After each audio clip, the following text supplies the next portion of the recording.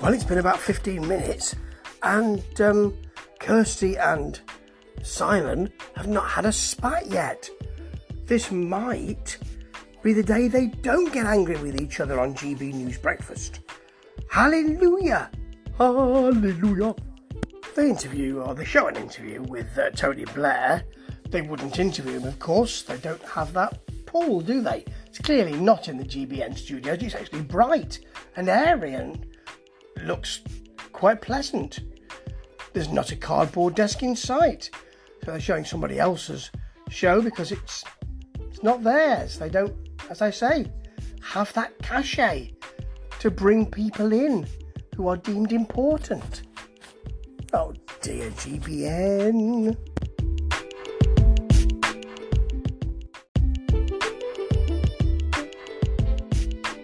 We've got a royal story. Careful now, Simon. Keep it buttoned.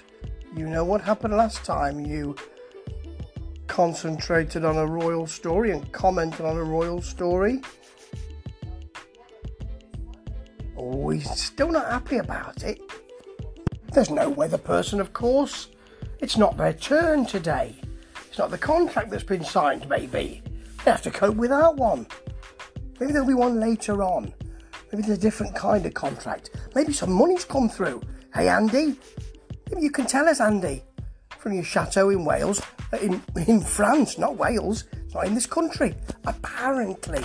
I don't know, but that's the rumour. Blimey.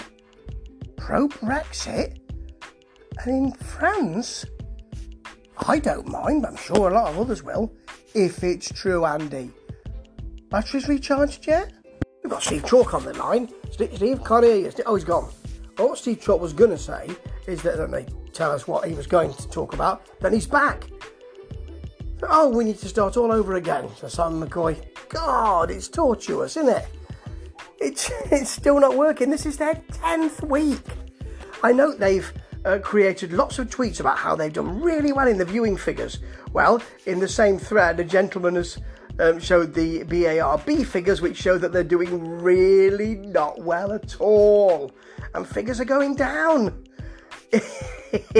Dear me. You couldn't make it up. Well, I mean, that's maybe what GBN's done. They've not provided any details of their figures. I've asked them, you know. Maybe they've just not got round to it yet.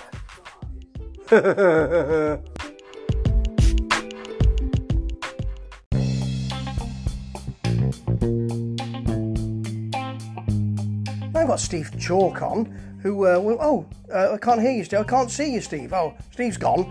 He was going to talk about, and then they tell us what he was going to talk about. Then he comes back, we'll have to start all over again, says McCoy. Well, this is week 10, and you're still having teething troubles. By the way, I note that GBN are making up some kind of, they're creating some kind of figures that show how well they've done viewing-wise. So well we beat all of the other news channels. When asked for details of where those figures come from, by me, that's not apparent. But there is somebody in the same Twitter thread last night who said, well, here are the BARB figures, and it doesn't look as if you are doing that well. In fact, it looks as if your figures are getting lower. You couldn't make it up, could you?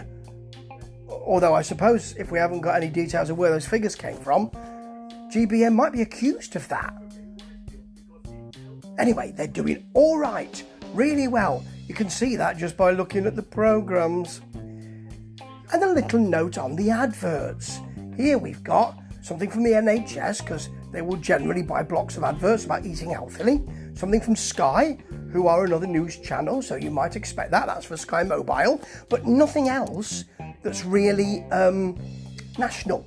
So you've got something for a blinds company and something for a camping company. Only 4 adverts as well. I'm sure there should be more than that.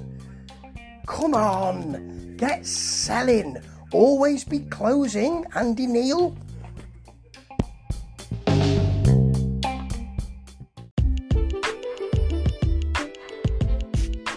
Well, GBN Breakfast settles into its level, which is low. Low production quality, low relations between the presenters, it seems, and it also seems low viewing figures. wonder if they can book the trend. Ta-ta.